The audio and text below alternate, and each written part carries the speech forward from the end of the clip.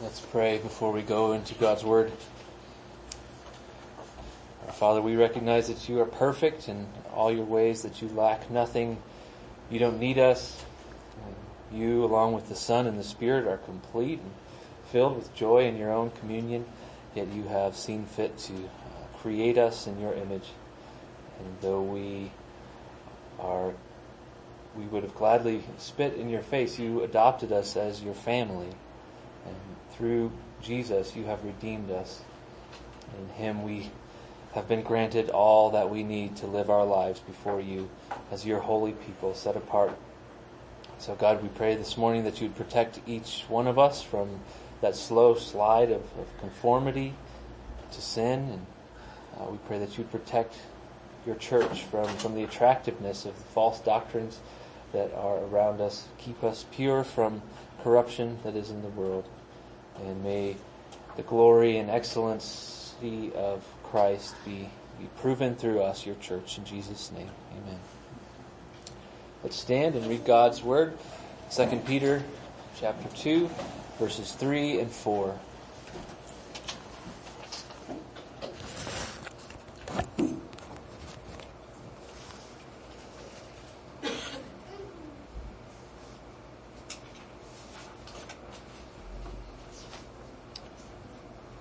His divine power has granted to us all things that pertain to life and godliness through the knowledge of him who called us to his own glory and excellence, by which he has granted to us his precious and very great promises, so that through them you may become partakers of the divine nature, having escaped from the corruption that is in the world because of sinful desire. Amen. This is God's Word. You may be seated.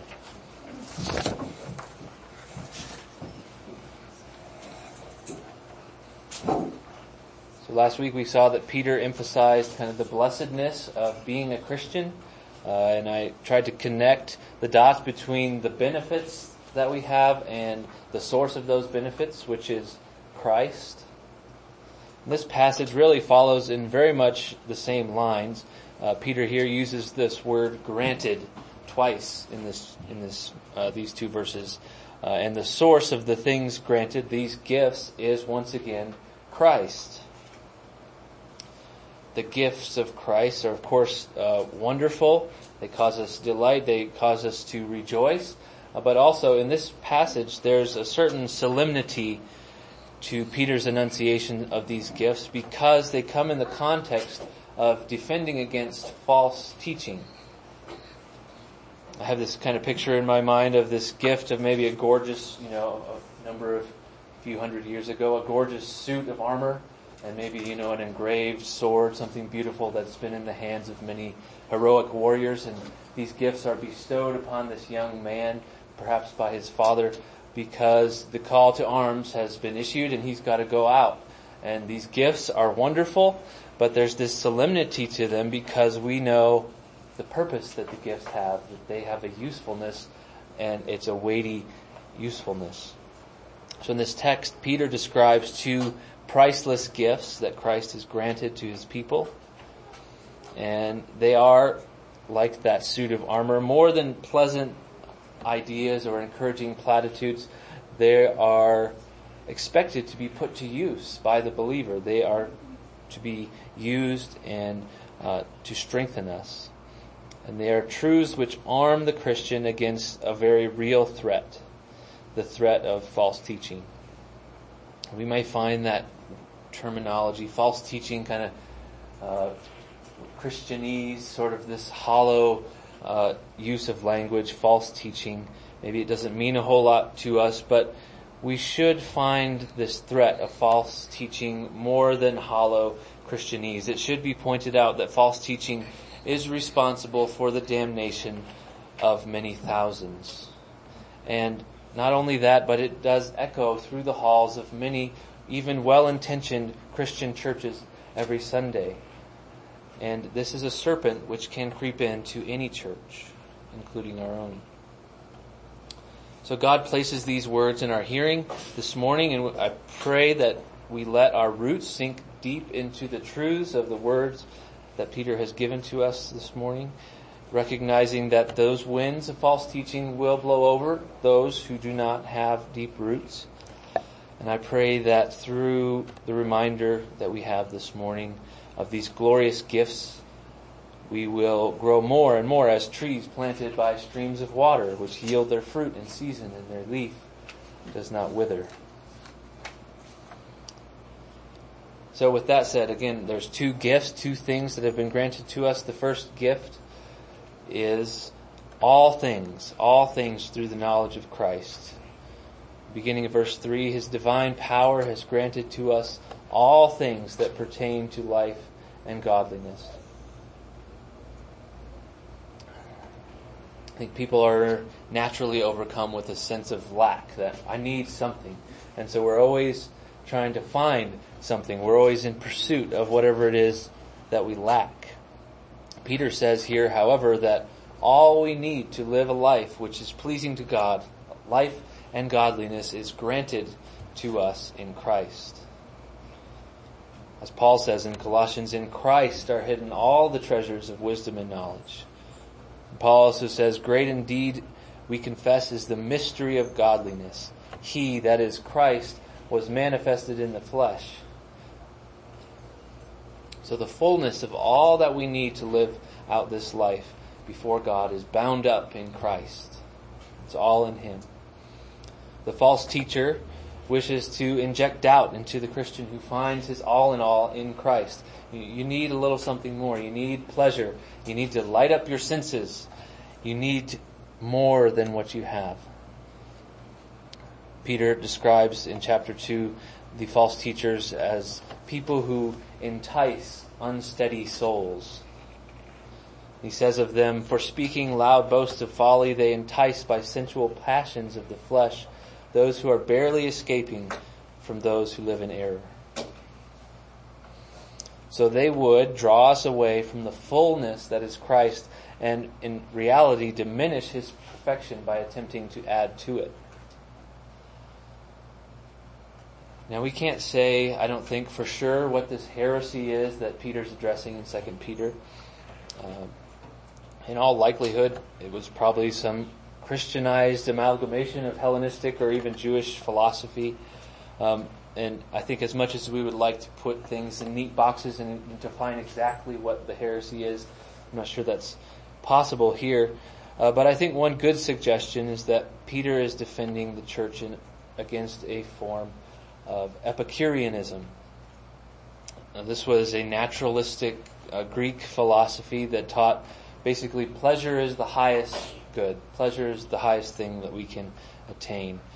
And Epicureanism is more refined than just hedonism. Hedonism would kind of just say, party up as hard as you can, as long as you can.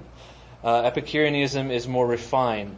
It would teach us to kind of beware of the consequences. Pursue the highest form of pleasure that you can. And the pursuit and attainment of desire is good, but it must be tempered by prudence. But nevertheless, in that philosophy, it is desire which fills the role of arbiter between good and evil. And that's a lot like our naturalistic philosophies that we see today. After all, if there's no God, if it's just naturalism, if we are just kind of, as one person said, the output of what protoplasm does at this temperature, a fleshly sack of stardust, what else really could surpass personal pleasure as the highest good? There's nothing else. If we live and we die, nothing is more important than to make most of the time that we have. So why deny yourself? So while the false teachers of their day and our day would say, you lack what you need to have a full and interesting life, Peter reminds us all things that we need to have a full, meaningful life, pleasing before God, have been granted to us. We already have them in Christ. So again, we see the source of this fullness is in Christ. Here in the text, he says in verse 3, His divine power, His is Christ's divine power, has granted to us all things that pertain to life and godliness through the knowledge of him who called us to his own glory and excellence. So I kind of doubt very much if these teachers, these false teachers were in the church, if they were pure naturalists, at least on the face. You know, they wouldn't have just said, there's no God, so there's no supernatural. Eat, drink, tomorrow you die. I don't think heresy is more subtle than that. False teaching doesn't really attack with a frontal assault. It creeps into the church and subtly undermines the truth through subterfuge. So more likely what Peter is dealing with is what we might encounter. Kind of a lip service to God, but actions really demonstrate that there's more important things to be expected and experienced from life. You just live a little, make boundaries, sure, but try not to be a prude. God made you with passions and desires. Don't deny God's creative hand in your life, or God would not want you to be unhappy. But Peter says, no, the source of all things is that divine power of Jesus, which means we lack nothing. And that means implicitly, and I think this is Peter's primary point here, is we've been given everything we need to live and to pursue godliness in Christ. I think sometimes we suppose that we are stuck in our sin, that we will never make an inch of progress, that we'll never succeed in conquering even a tiny slice of our sin. And I think that's not a true sentiment. Actually, it is for some people, Peter says, that it is true of the false teachers. In chapter 2, verse 19, he says they promise freedom, but they themselves are slaves of corruption. For whatever overcomes a person, to that he is enslaved. So the false teachers fall in that category. But for the true saint, that's not the case. We will see more in a moment. We are not slaves to corruption. We are given everything we need to live a life which is pleasing to God. Not perfectly, of course. Don't hear what I'm saying and kind of lose heart because you're struggling with one sin or another. You know, these things take time and the struggle is slower and harder than we would like. But truly, and I think we can take heart in this, that we can and will, by the divine power of Jesus, make progress in the pursuit of righteousness.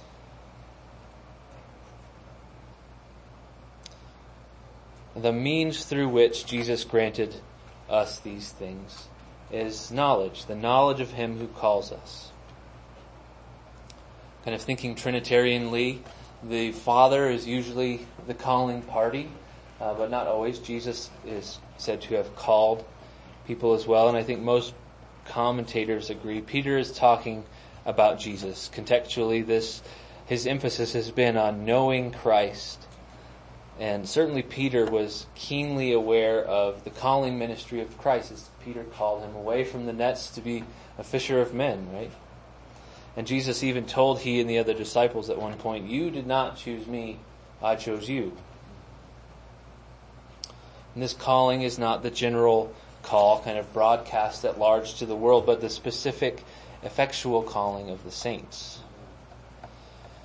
It's a call to not just knowledge, as we talked about last week, but true saving knowledge of Christ.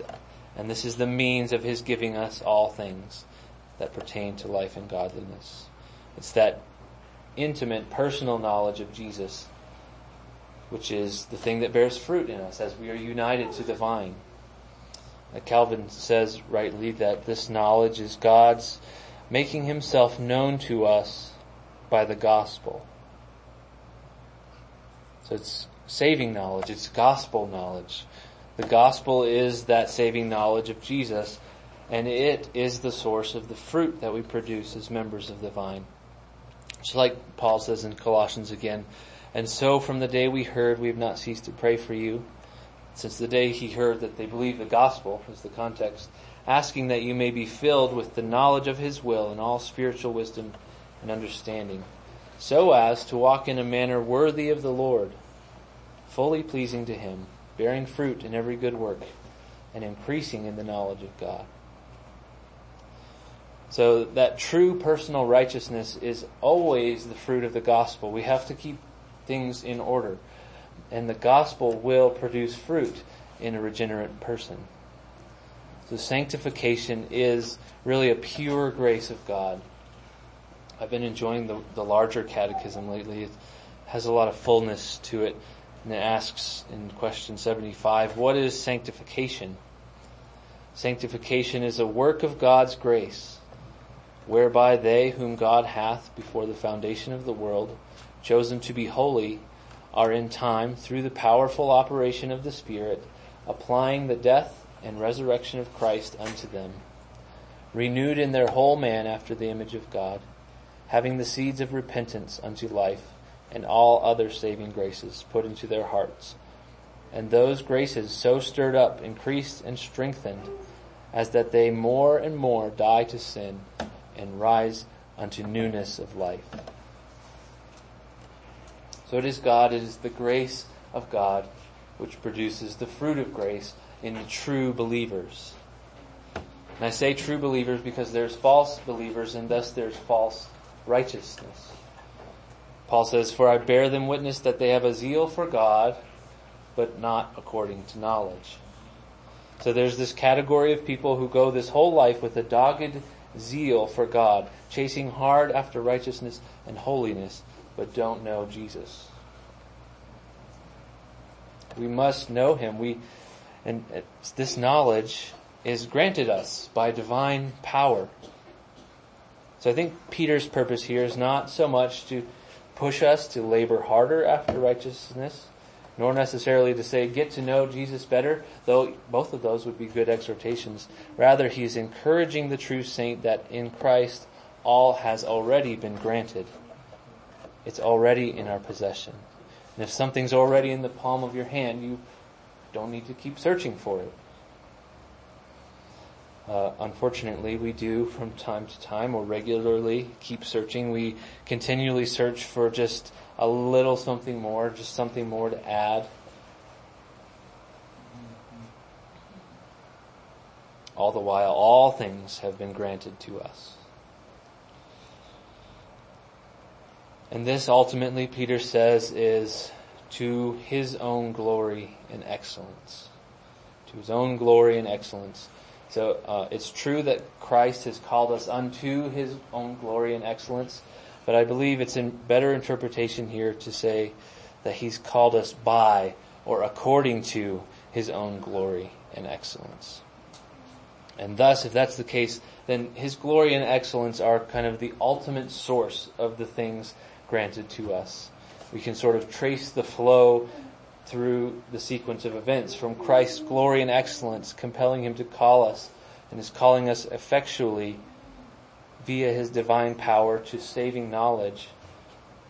And by that he has granted us all things pertaining to life and godliness.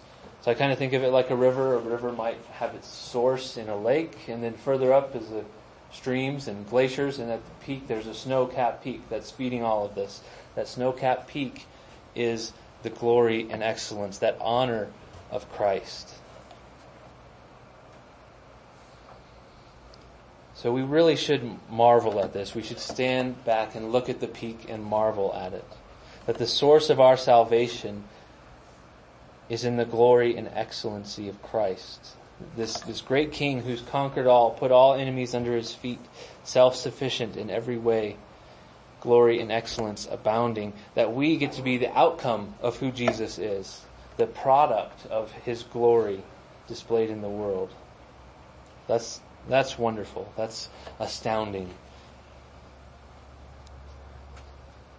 It also inspires a lot of confidence in us, because no one, not even ourselves, can hinder our growth in grace. False teachers won't have their way with us. We will not be enslaved to sin because we know Christ. He has called us unto himself, and his glory, that peak, will not be tarnished. He has granted us all things, and he will accomplish what he started in us. But the second thing here that he has granted us is a portion in the divine nature through his promises. divine nature through promises. Verse 4, by which he has granted to us his precious and very great promises, so that through them you may become partakers of the divine nature, having escaped from the corruption that is in the world because of sinful desire. So that first line, by which he has granted to us his precious and very great promises. So by which, that is to say, by his glory and excellence. I thought at first by which referred to our knowledge, but the pronoun is plural, and it's modifying the glory and excellency of Christ. So once again, we kind of see that peak, the source of our blessedness, kind of flowing down the other side of the mountain. On the one side, it all rushes down to the fullness of all things of life and godliness, and on the other side, it feeds into the river of God's promises, which flows down into the stream of our escaping the corruption of the world. So this phrase, become partakers of the divine nature. That's one that could easily cause us to start, raising the red flag in our brain. And I think before we get into that, and we should look at these promises a little bit more, the nature and source of the promises of God. The verb tense in the Greek for he has granted is one which expresses an action that occurred in the past and has continuing results into the present. It's the perfect tense. And so that means that the source of these promises, the granting of these promises is something, an event that happened in the past, though we experience the effects today. Now, Peter doesn't define exactly what these promises are. He leaves it a little bit ambiguous. And surely we could include all the promises of God as each one finds its greatest and most precious fulfillment in Christ. Peter does use the term promise in this book in chapter 3, 3 times, and it's all referring to eschatological promises. The second coming of Jesus, the arrival of the new heavens and the new earth. Those promises are still future to be fulfilled, but there's a very real sense in which Jesus has already won them by his cross work and his resurrection and ascension.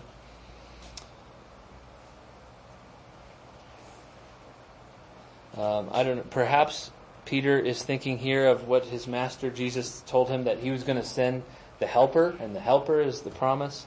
Or perhaps it's that Jesus told him, lo, even I am with you, even to the end of the age.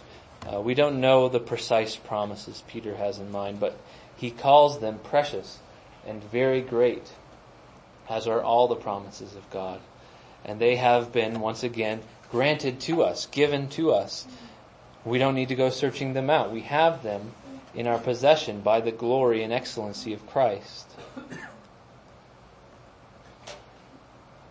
Peter describes the purpose Jesus planned out in granting us these promises. He says, so that through them you may become partakers of the divine nature.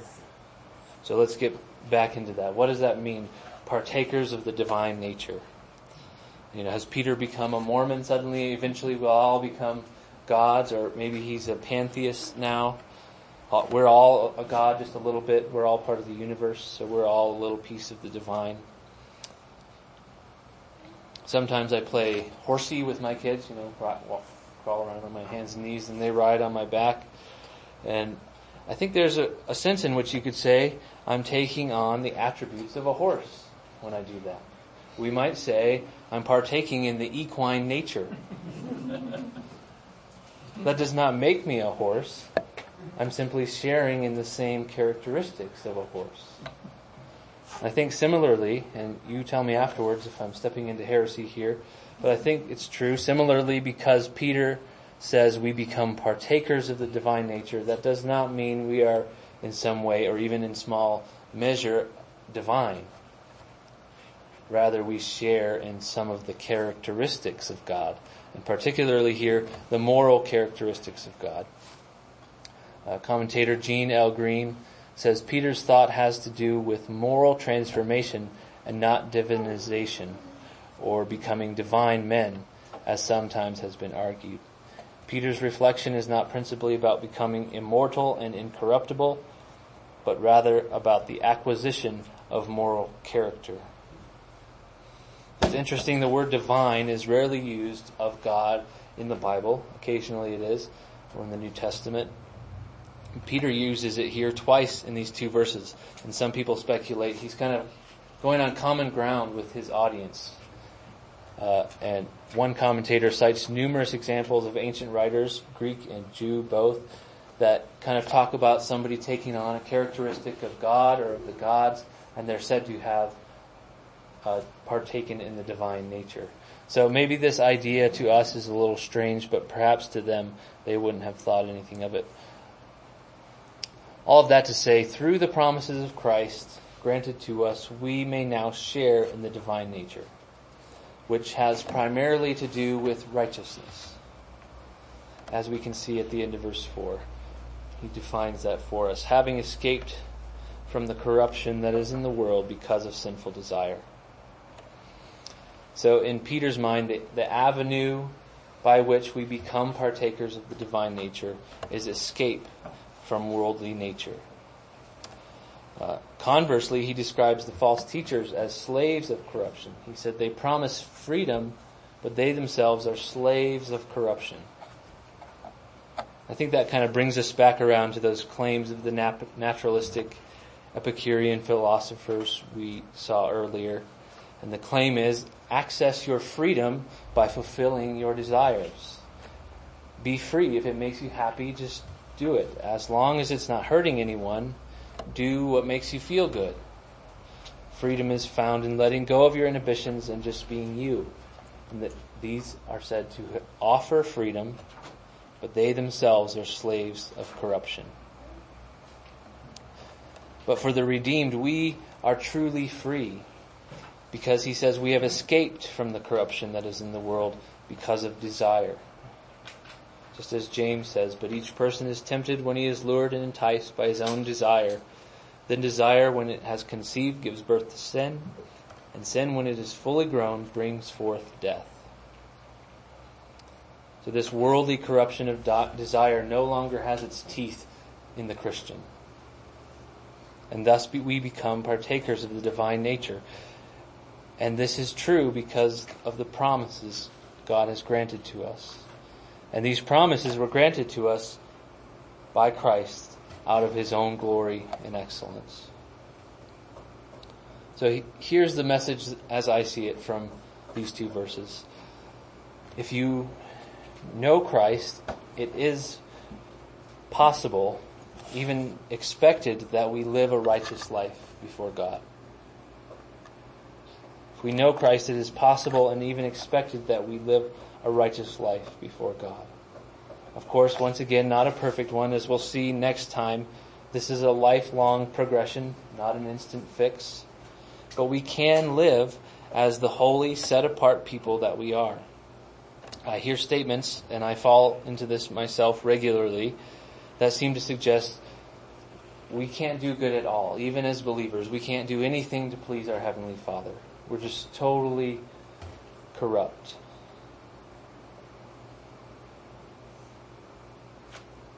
And I think that this text makes plain to me in 2 Peter that is a mistaken notion. While we cannot achieve any meritorious righteousness, that is, righteousness which earns us something before the face of God, we can progressively grow in a righteousness which accords with and proceeds from who we have been made to be in Christ. And of course, make no mistake, hear me rightly, even this righteousness, this personal righteousness, is one which proceeds entirely from the grace and the glory and the excellence of Christ. He has granted us the promises. He has granted us the knowledge. And thus we truly possess all that pertains to life and godliness. And we really are partakers of the divine nature, having escaped from the corruption that is in the world. So I leave you with this encouragement, is I think there's a deep longing in the heart of every Christian. And the more older we get and the more mature we get, the stronger this gets, to be rid of worldly corruption. We all want to be holy. We want to progress in righteousness. And we, in Christ, have all that we need to be holy, happy people, to stand firm against false teachings, and to live lives which are pleasing to God, because we have been granted saving knowledge of Jesus, and we've been granted all of his promises. So take heart in the struggle against sin, and it is his glory and his excellence that is at stake in our sanctification. So he won't let it be tarnished. I'm going to close with a prayer, as I sometimes like to do, from the Valley of Vision. This one's called Crucifixion and Resurrection. O Lord, I marvel at that thou shouldest become incarnate, be crucified, dead, and buried. The sepulchre calls forth my adorning wonder, for it is empty, and thou art risen. The fourfold gospel attests it. The living witnesses prove it. My heart experience knows it. Give me to die with thee, that I may raise to new life. For I wish to be as dead and buried to sin, selfishness, to the world, that I might not hear the voice of the charmer, and might be delivered from his lusts. O Lord, there is much ill about me. Crucify it. Much flesh within me. Mortify it. Purge me from selfishness, the fear of men, the love of approbation, the shame of being thought old-fashioned, the desire to be cultivated or modern. Let me reckon my old life dead because of crucifixion, and never feed it as a living thing. Grant me to stand with my dying Savior, to be content to be rejected, to be willing to take up unpopular truths, and to hold fast despised teachings until death. Help me to be resolute in Christ contained. Never let me wander from the path of obedience to thy will. Strengthen me for the battles ahead. Give me courage for all the trials, and grace for all the joys.